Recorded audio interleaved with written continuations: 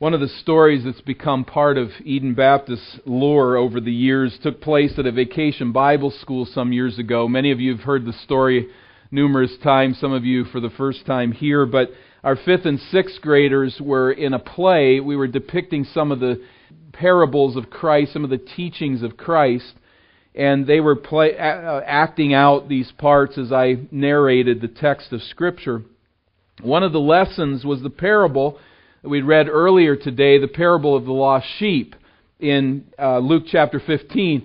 And as I was reading the text, we had this, as I remember, young lady dressed up as a shepherd, one of our 5th or 6th graders.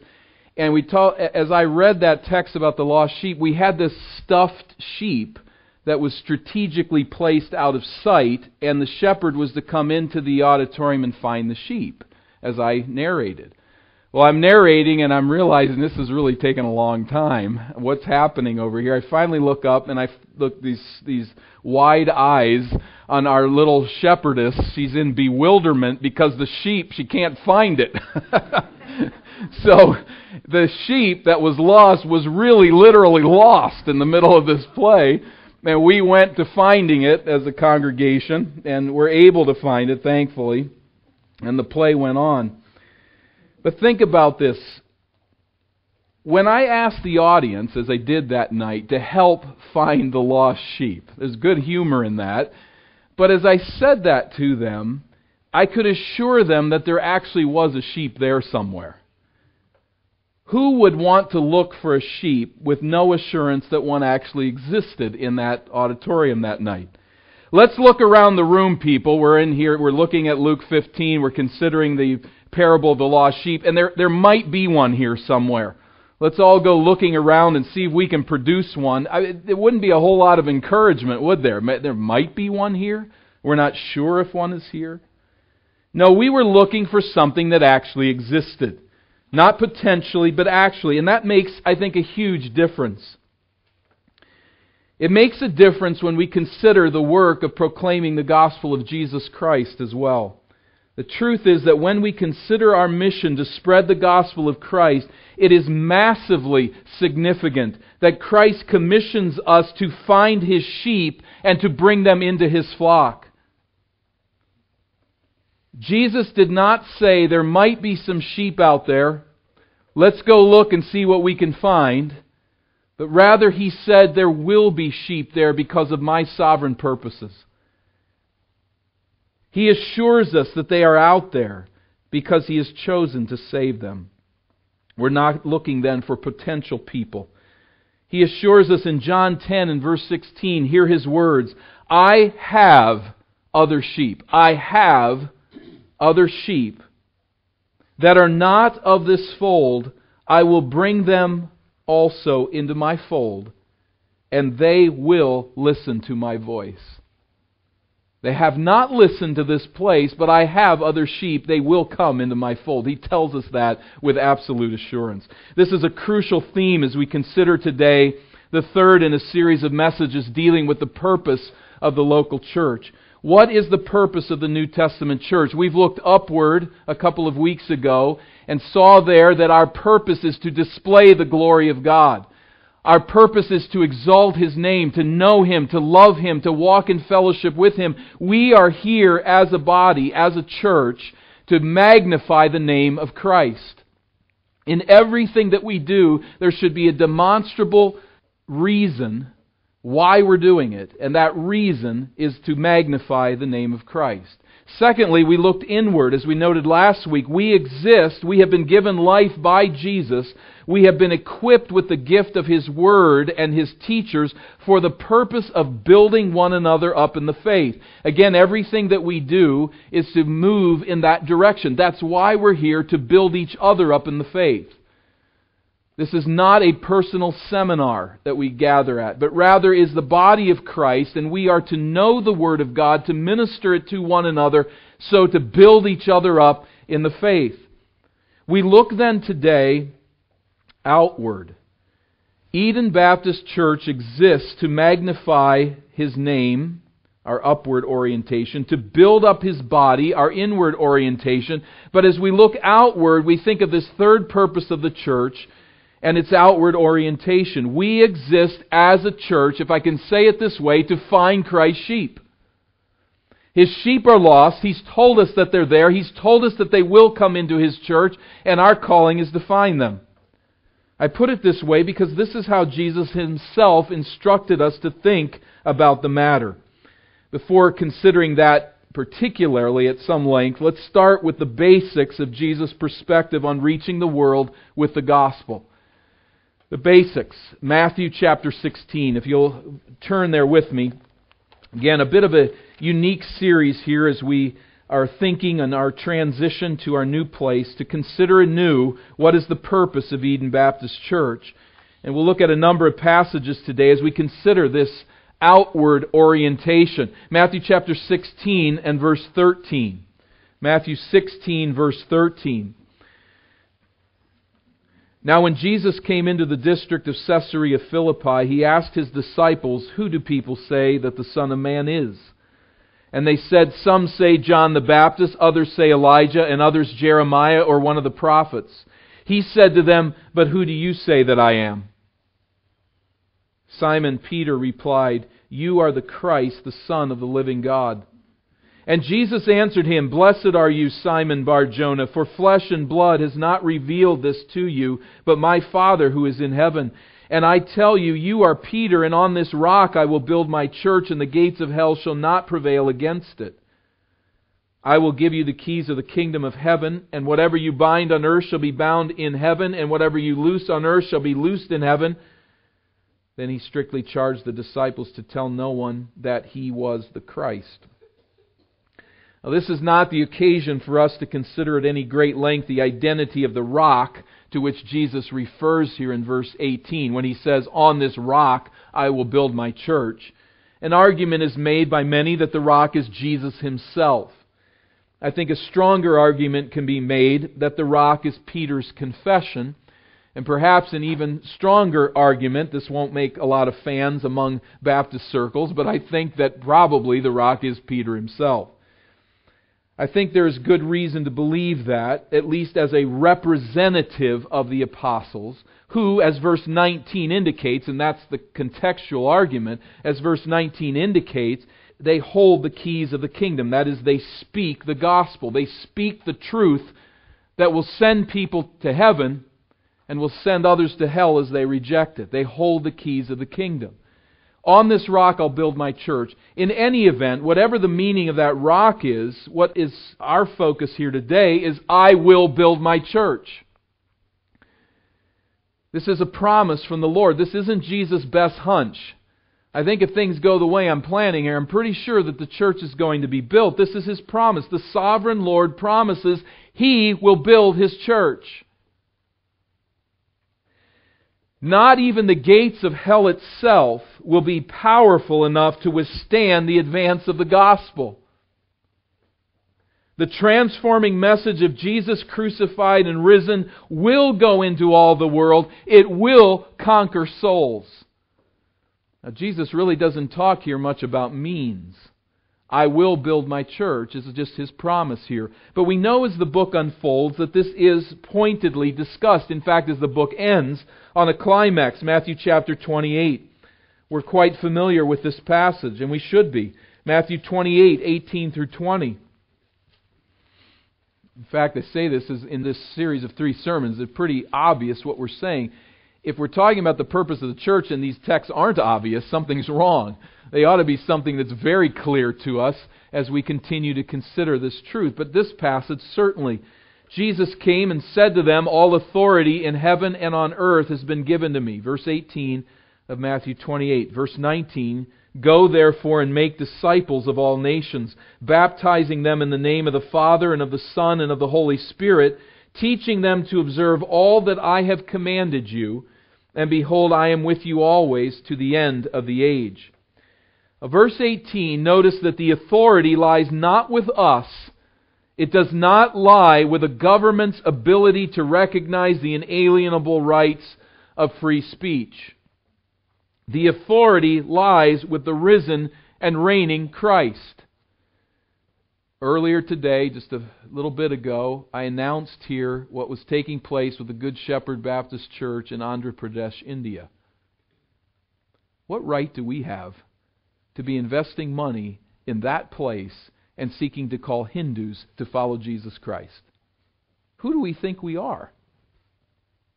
To say that they need to turn to our God. Well, the authority is not in Eden Baptist Church. And I think with absolute confidence we can stand and call anyone to come to Christ as Savior because the authority is His. It's in His authority that we go into all of the world and make disciples of all nations, of people within all nations. With absolute authority, verse 19, our sovereign Lord calls His people to make disciples of all nations. Now we need to read between the lines the right ideas here. When it says make disciples of all nations, does that mean coerce them to submit to Christ? Clearly not. The Bible doesn't teach that at all. Making disciples is by means of proclamation of God's truth. All nations. Not that every individual will be saved, but that individuals in all nations are the target of this saving message. The authority belongs to the risen Christ. He commissions His people to go into the world with that message and to proclaim Christ crucified and risen as Savior and Lord. It matters not what their government says. It matters not what their culture or religious heritage dictates. All nations are the target. Every individual we meet is a potential responder to the gospel, and we can say this because Christ Himself is Lord. He is risen from the dead, and He is Lord. He is the sovereign Savior in this world, and the only Savior, the only name by which we must be saved. This is all, I think, a necessary backdrop as we bring our thoughts together on our purpose. What I'd like us to do now is to go back in time to learn from Jesus Himself how we should view this mission. Eden Baptist Church is an outpost in the mission to proclaim the gospel throughout all the world, to all peoples. This is our mission. And as we fulfill this mission, it is vital that we go armed with the orientation that Jesus Himself instructed us to have. He taught us, He directed us to think a certain way about this mission. What is that orientation that He directed us to have? Let's turn to the book of John and chapter 6. If you'll join me at John chapter 6. As we enter John 6, Jesus is only beginning to face stiff opposition from the religious leaders in Israel. Jesus spent the previous night alone in prayer on a mountain. You remember He sent the disciples on ahead in the boat to cross the Sea of Galilee. The people saw Jesus going off to pray, saw the disciples being dismissed and sent on in the boat. The next day, Jesus ends up where they are. You can imagine what people were thinking. What is the one question that comes to their mind? How on earth did you get here? And that's what they're pressing Him here as He is now in Capernaum with His disciples. How did you get here? His opponents also come demanding a sign, which is absolutely ridiculous, because just the day before He's fed 5,000 people out of 5 small loaves and 2 fish. But they want another sign. We didn't see that. We're not sure how you pulled that off. We're not sure who you really are. Give us another sign. They're demanding this of Jesus. He ignores the question about how He got there, how He traveled to Capernaum, choosing rather to speak of His mission as the bread of life. As God fed the Israelites in the wilderness with manna, as Jesus Himself had fed the 5,000 with literal bread, here just very recently, so now, in an ultimate sense, Jesus is the sustenance and the satisfaction of our souls. He is the bread of life. We pick up Jesus' conversation with His interrogators here in the synagogue in Capernaum at verse 35. John chapter 6 and verse 35. Thinking of it on how Jesus teaches us to conceive of this great mission. Jesus said to them, I am the bread of life. Whoever comes to me shall not hunger, and whoever believes in me shall never thirst. This is a message of ultimate hope. Jesus is Himself the satisfaction that our souls seek. He grants and sustains the life of those who throw their trust on Him in repentant faith. This is who Christ is. But in verse 36, Jesus acknowledges the obvious rejection of His opponents. But I said to you, verse 36, that you have seen me, and yet do not believe. You have seen hope.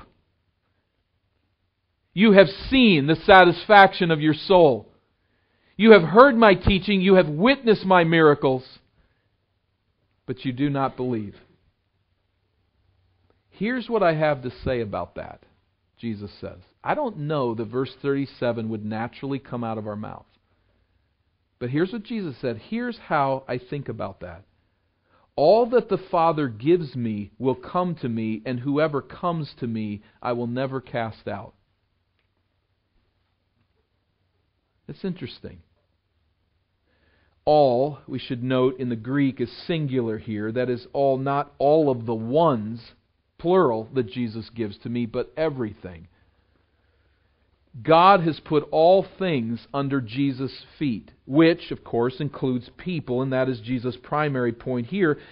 Jesus' words form a subtle but exhilarating invitation, don't they? Whoever comes to me, I will never cast out. Come to me. I will turn no one away. Everyone who comes to me will be received and rescued from their sin.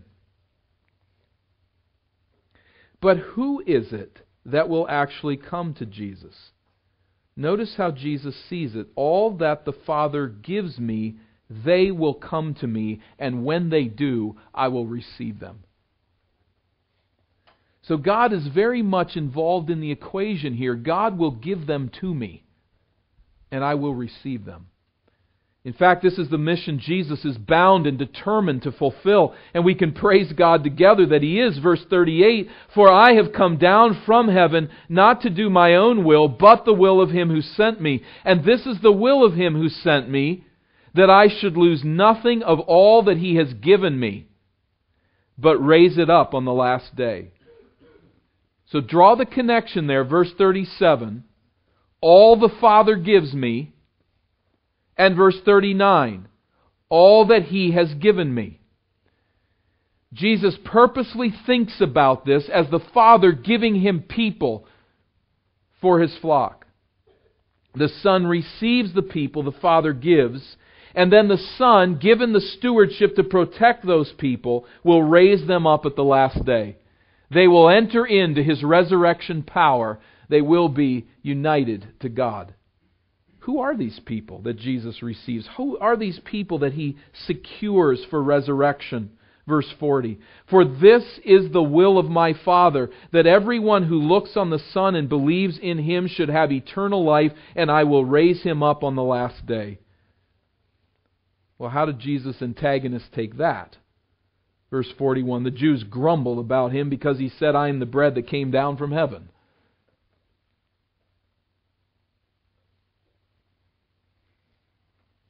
They said, verse 42, Is not this Jesus, the son of Joseph, whose father and mother we know? How does He now say, I have come down from heaven? Isn't that horror there? They are staring life in the face. They are staring their soul's satisfaction in the face. Before them stands the one who will rescue their soul and give them life in the presence of God. And all they can do is grumble. We know who this guy is. He can't really be that special. There's no way he'd come down from heaven. All they can do is grumble in the face of this joy. And Jesus picks up on that, verse 43. Jesus answered them, Do not grumble among yourselves. It's interesting that He uses that phrase. He said a lot of things here. Don't be unbelieving. Don't reject me. See these miracles that I have performed. But what does He say? He says, don't grumble. You see the connection here. And in context, he's paralleling His work as the bread of life with the manna that came down from God to Israel. What did Israel do when God rained down manna upon them? They grumbled. You're doing the same thing, Jesus says. You're grumbling in the face of the provision of God. I stand here before you as the bread of life, and all you can do is grumble. You don't like me. You don't want me to be the Messiah. You grumble in the face of God's goodness. Wrong response. Again, He's the bread of life. They simply grumble rather than receive Him. How does Jesus look at the matter? How does He interpret it and filter it? He sees their rejection in a radically God-centered light. He does not say, "You stupid, stupid people, what is wrong with you? Why can't you see this? You're doing exactly what your ancestors did. Don't you realize you're rejecting the bread of life?" That's not what He says. They were doing all of that. But notice how Jesus interprets the resistance of His opponents. Here's His take on it, verse 44. "No one can come to me unless the Father who sent me draws him, and I will raise him up on the last day." No one can come to me unless the Father who sent me draws him. If you have never decisively turned from your sin and trusted Jesus Christ as the bread of life, you are rejecting your soul's singular source of joy and satisfaction, the Savior for eternity. You're rejecting Him. If you've not decisively trusted Jesus' death and resurrection for the forgiveness of your sins, there's only one answer for your starving soul, and that is to trust Jesus Christ as the bread of life. If you eat of Him, you will never hunger again. He is that one who can bring such joy, such satisfaction, such forgiveness of sin. He can reconcile you to God by His death and resurrection as you come to trust in it. But for those of us who have trusted the saving grace of Christ, do you imagine for 1 minute that you drew close to Christ in your own strength and by your own initiative? Would we really want to stand before our Savior and say that? It was in me. It was who I was. It's what I did. It's what I knew. It's that I got smart all of a sudden, and it's what I did that drew me to you to see that you are the bread of life.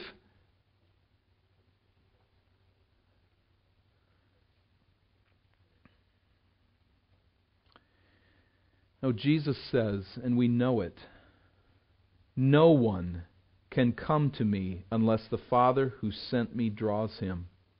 So God draws. The Greek word means to attract, to draw, to pull on the heart. God draws. Jesus saves. Stop grumbling, He says, and recognize that you will never come to me, your soul's ultimate satisfaction, unless the Father draws you, unless He does a unique work in your heart. Now, if I'm that unbeliever who's listening to Jesus here, if we go back in time and project ourselves there and say, I'm standing there listening to this, how do you respond? I mean, your eternal salvation is at stake here. Do you not respond to what Jesus says by pleading with Him, draw me? Draw me. God, draw me to see who Jesus is. As I said a couple of weeks ago, that's why one reason among many that I come to church. I come because I want to see Christ better. With His body, gathered with His people to discern the beauty of the Lord.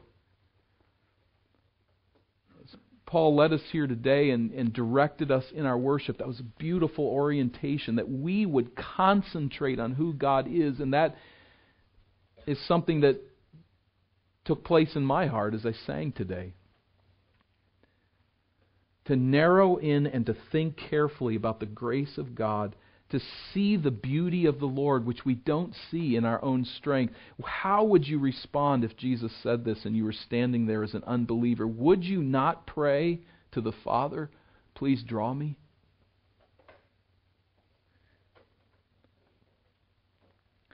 Now, does Jesus intend then to deny or minimize the responsibility of the lost to trust Him? Not by no means. By no means. It's not an either or, it's a both and. And what we see in Jesus' words at verses 45 through 58 is Jesus repeatedly appealing to the will of His hearers.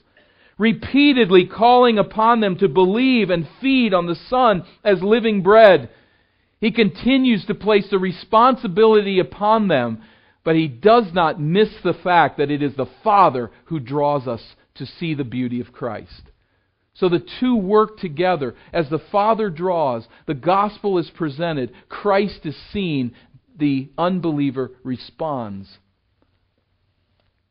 and feeds on Christ as the living bread. So let's think of it in summary. Test what I'm saying against what Scripture teaches. The Father gives people to the Son. The Son receives those people, preserves them, and will raise them up on the last day.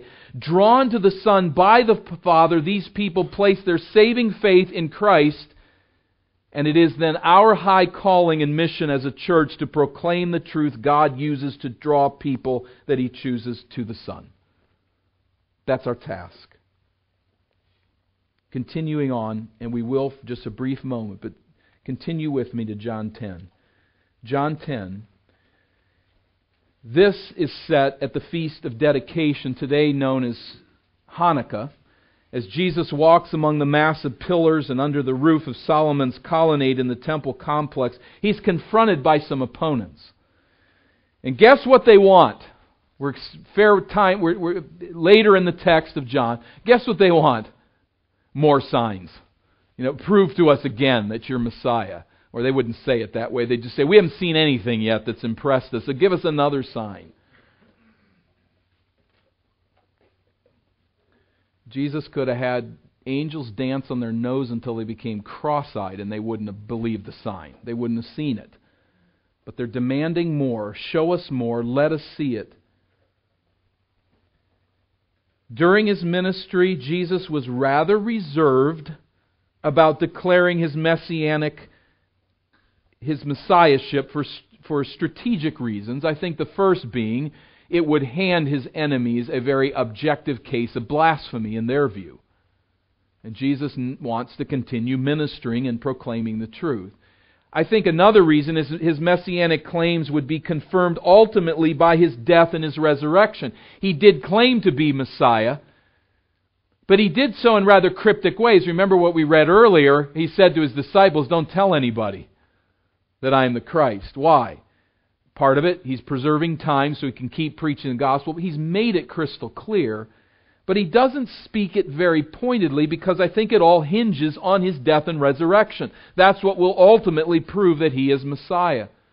But in any event, His enemies press Him. If you are the Christ, tell us plainly. It's not as if Jesus has never made this clear. Verse 25, John 10. Jesus answered them, I told you, and you do not believe. The works that I do in my Father's name bear witness about me. Listen, I've fed 5,000 people. I've healed the dead. These signs are clear evidence that I'm Messiah. You want me to tell you so that you can quote me and charge me with blasphemy and kill me. Face the evidence. I've told you clearly, had you wanted to actually hear. I've proven the point by my signs, miraculous signs. Verse 26, but you do not believe. They've rejected Jesus. Because, verse 26, you are not among my sheep. Now that's an interesting way to put that. Again, He doesn't say, you do not believe because you're really dumb people. How can you miss the obvious signs? That's not what He says. He says, you do not believe because you are not among my sheep. My sheep believe. You're not among them. Does this mean that some people are born into God's flock while others are not born into His flock? Is He saying that these people cannot believe? No, I think verse 16 would indicate otherwise. 10:16, Jesus says, I have other sheep that are not of this fold. They are not His sheep. I must bring them also, and they will listen to my voice. So there will be one flock and one shepherd. You see the hope that is there. There are sheep, there are people who are not part of Christ's flock, but they will be. Again, Jesus doesn't seem to be guessing here, does He? They will be part of my flock. There are sheep, not now in His flock, who will heed Jesus' voice and become part of it. And why is it that they will listen to Jesus' voice?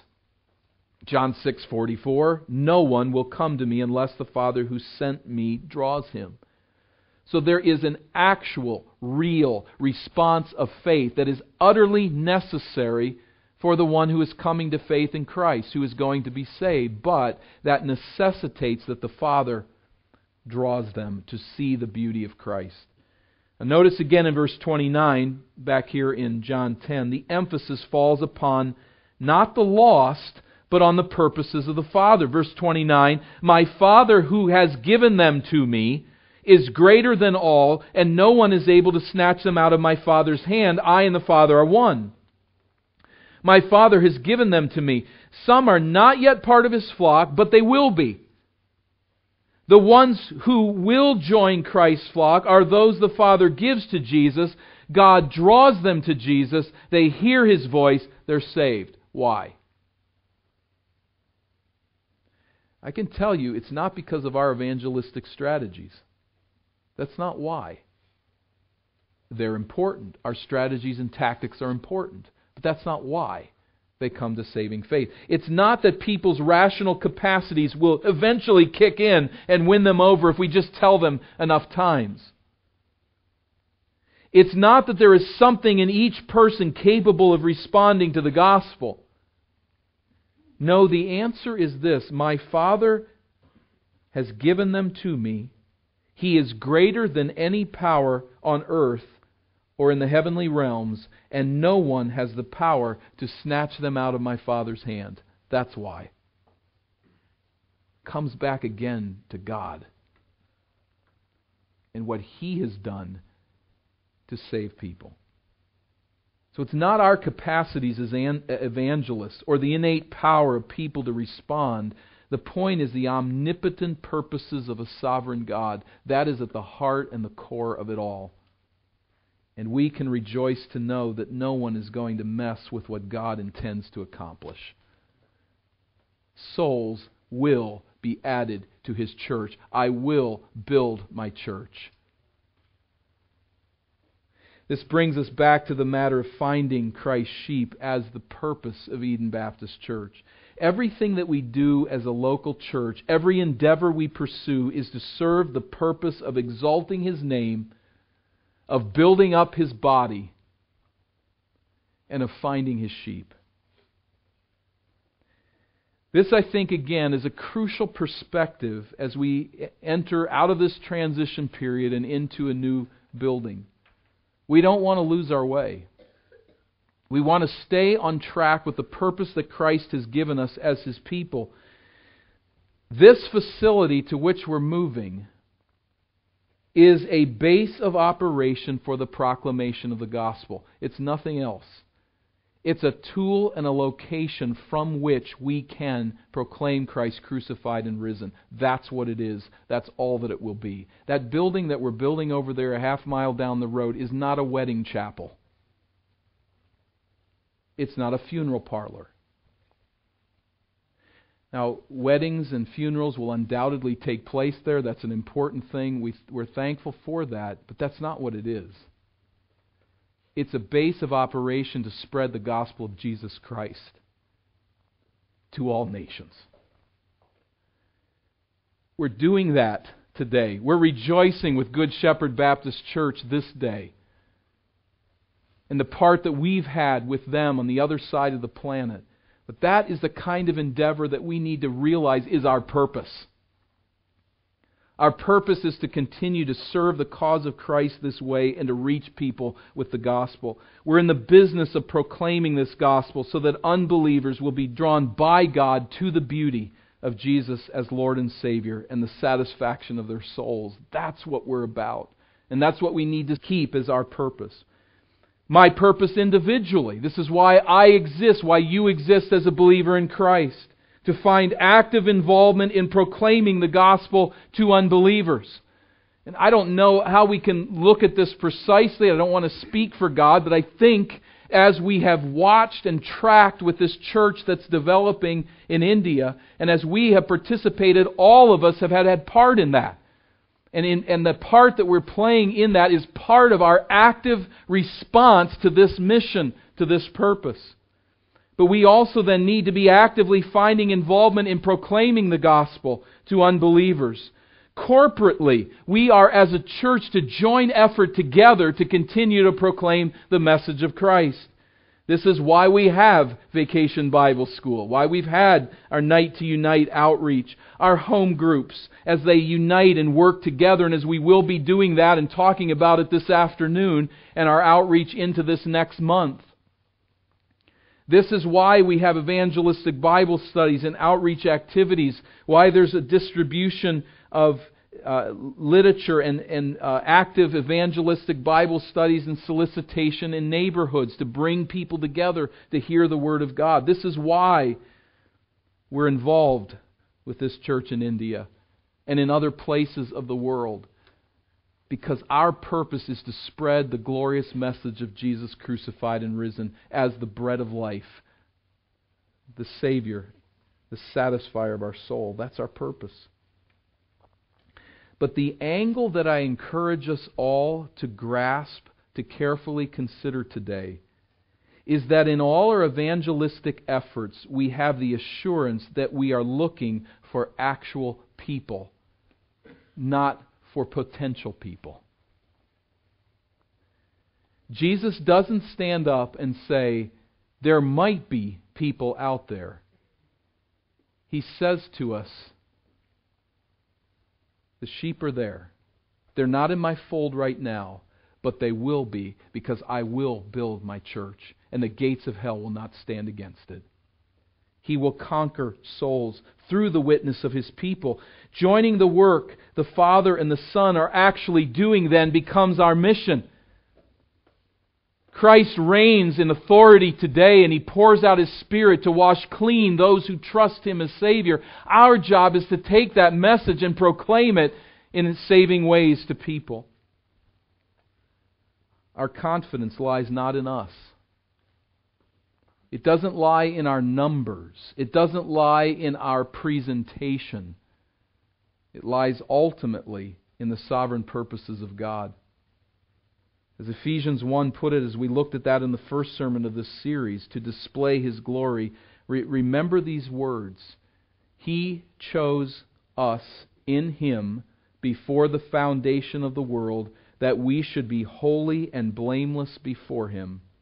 In love He predestined us for adoption as sons through Jesus Christ, according to the purpose of His will, to the praise of His glorious grace.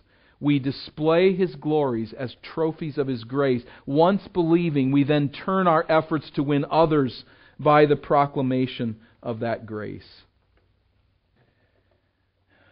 I trust that by the grace of the Lord, we will go with confidence to this new facility, knowing that God our Father has chosen to save His church and called us to find actual sheep. And we need to be cautious here. That's the right orientation, I believe, because it's Jesus' orientation that He continues to speak. We can misread this. There needs to be a caution against those who seem to think, if I share the gospel with someone and they don't respond, they can't be Christ's sheep. Not at all. One casual conversation, we turn away. Guess he's not one of God. Well, how do we know? We continue to proclaim the gospel, but we do so not because we believe we can wear a person down with our arguments. Not because we think it relies upon us, but we continue to come back with the gospel over and over again, because it may well be that in His sovereign purposes, God is using that witness to shed light upon the truth of Christ. And little by little people come to faith. Sometimes. Sometimes it's dramatic. Sometimes it's not. But we don't go resting in our purposes. We go resting in Christ's promise. I have sheep. They will join my flock. The Father will give them to me, and I will take them all the way home. They will join in my resurrection. May Eden Baptist Church strive by the grace of God to fulfill the purpose of the Lord by giving ourselves to this task of finding His sheep, knowing the sufficiency does not lie in us, it lies in Him. We must walk in faith, in utter dependence upon His provision, His power, and His purposes. We sang this. Do we believe it? To fulfill His great commission, this assurance must be known. The elect from every nation will surround the Savior's throne. We find strength to preach the gospel in this truth that our Savior taught. That although His sheep are scattered, He will bring them to His fold. Yes, He will. Will we join His purposes? With confidence, not in us, but with confidence in the message He gave us, and with confidence in this holy collaboration between Father and Son. Will we be part of that equation into the future? May God give us strength. Although His sheep are scattered, He will bring them to His fold. Let's bow for prayer. We say, Father, with thanksgiving that our confidence does not lie in us. Our confidence lies in Your purposes and the saving grace of the Lord Jesus Christ. Thank You that we can rest in that. Perhaps there's someone here today who says, I have not tasted of Jesus as the living bread. I pray, Father, that You will bring them to saving faith. I pray that You will draw them, attract them to the beauties of Christ. Please, Father, by Your mercies and for Your glory, I plead that You'd bring them to the light of Christ today. And may we, as Your people, be faithful with our witness as we trust in Your purposes to save a lost world. We can never know who ultimately will be saved, although we can have utter assurance that we have come to that place in our life. But as we proclaim the gospel, I pray that we will humbly, zealously trust in the power of Your gospel and of Your sovereign purposes. Through Jesus we pray. Amen.